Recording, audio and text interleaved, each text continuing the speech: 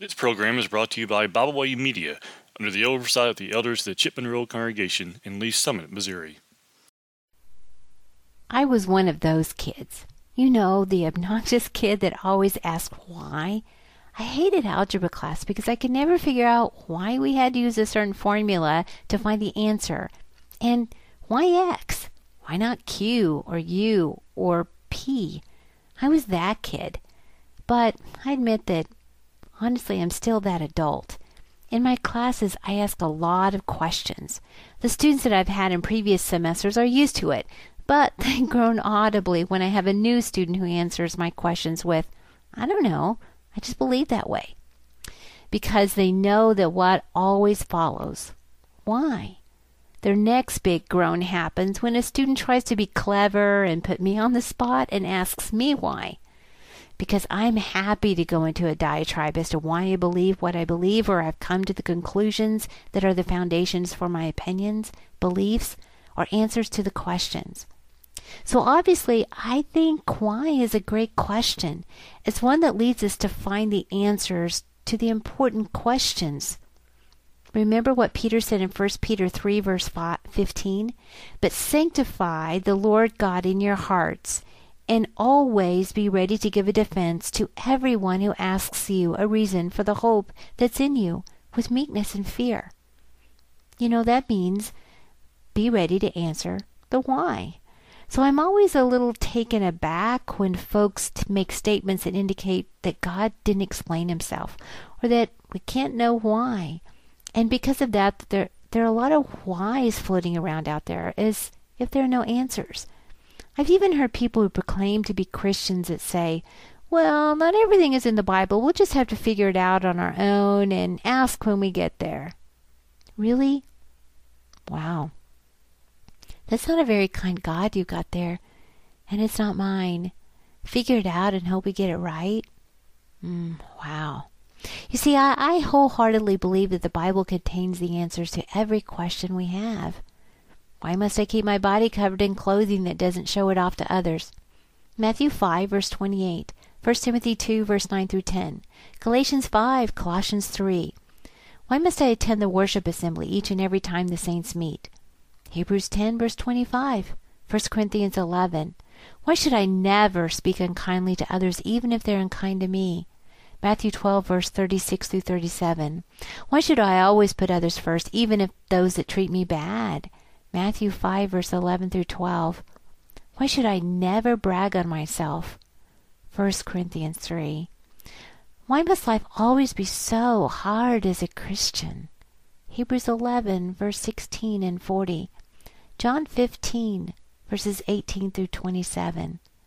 You see, even the daily tasks in life, like parenting, finances, friendship, hospitality, malnutrition, medical care, marriage, how to construct a good house, even how to take care of mold in a home, it's all right there.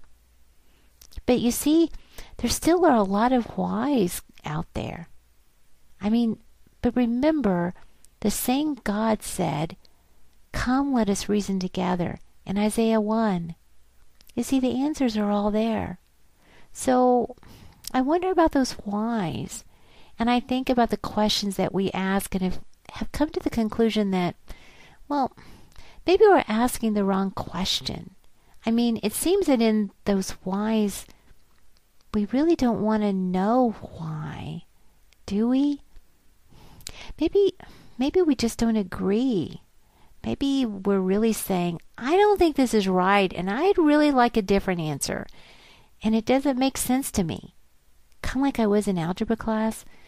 I seem to think that if I just knew why, I would get it. But in the end, I just needed to accept that there was a certain formula that would solve the problem.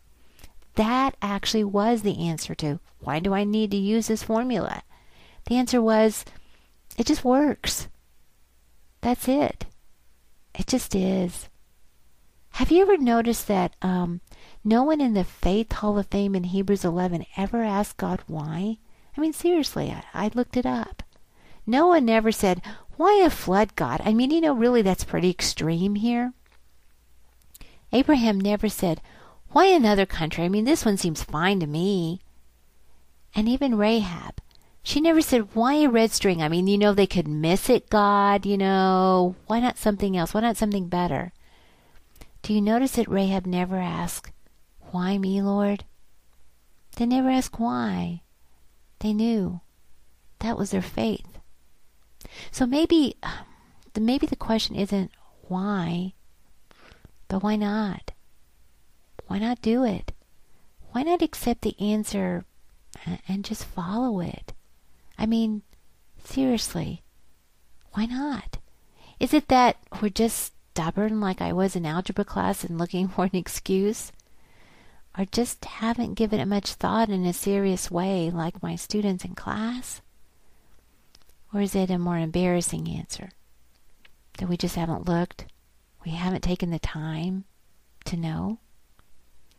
Yeah, that makes the defense that Peter talked about a lot harder. Because, you see, there are a few other questions that have to do with why that are far more serious than mine.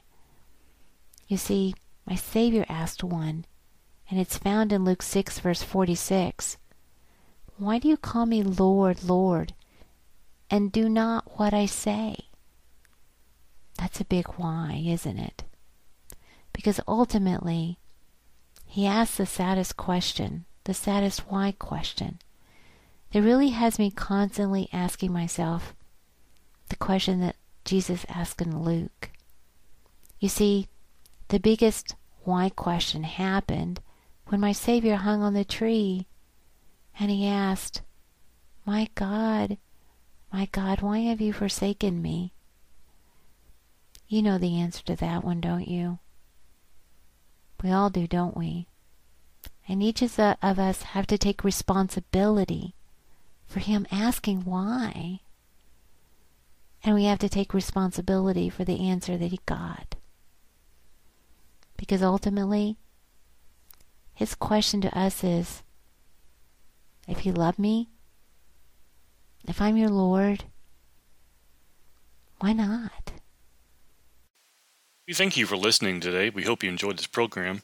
You can find out more about Byway Media by visiting our website, bywaymedia.org. You can find all of our podcasts on all major podcast platforms. As always, we thank you for listening.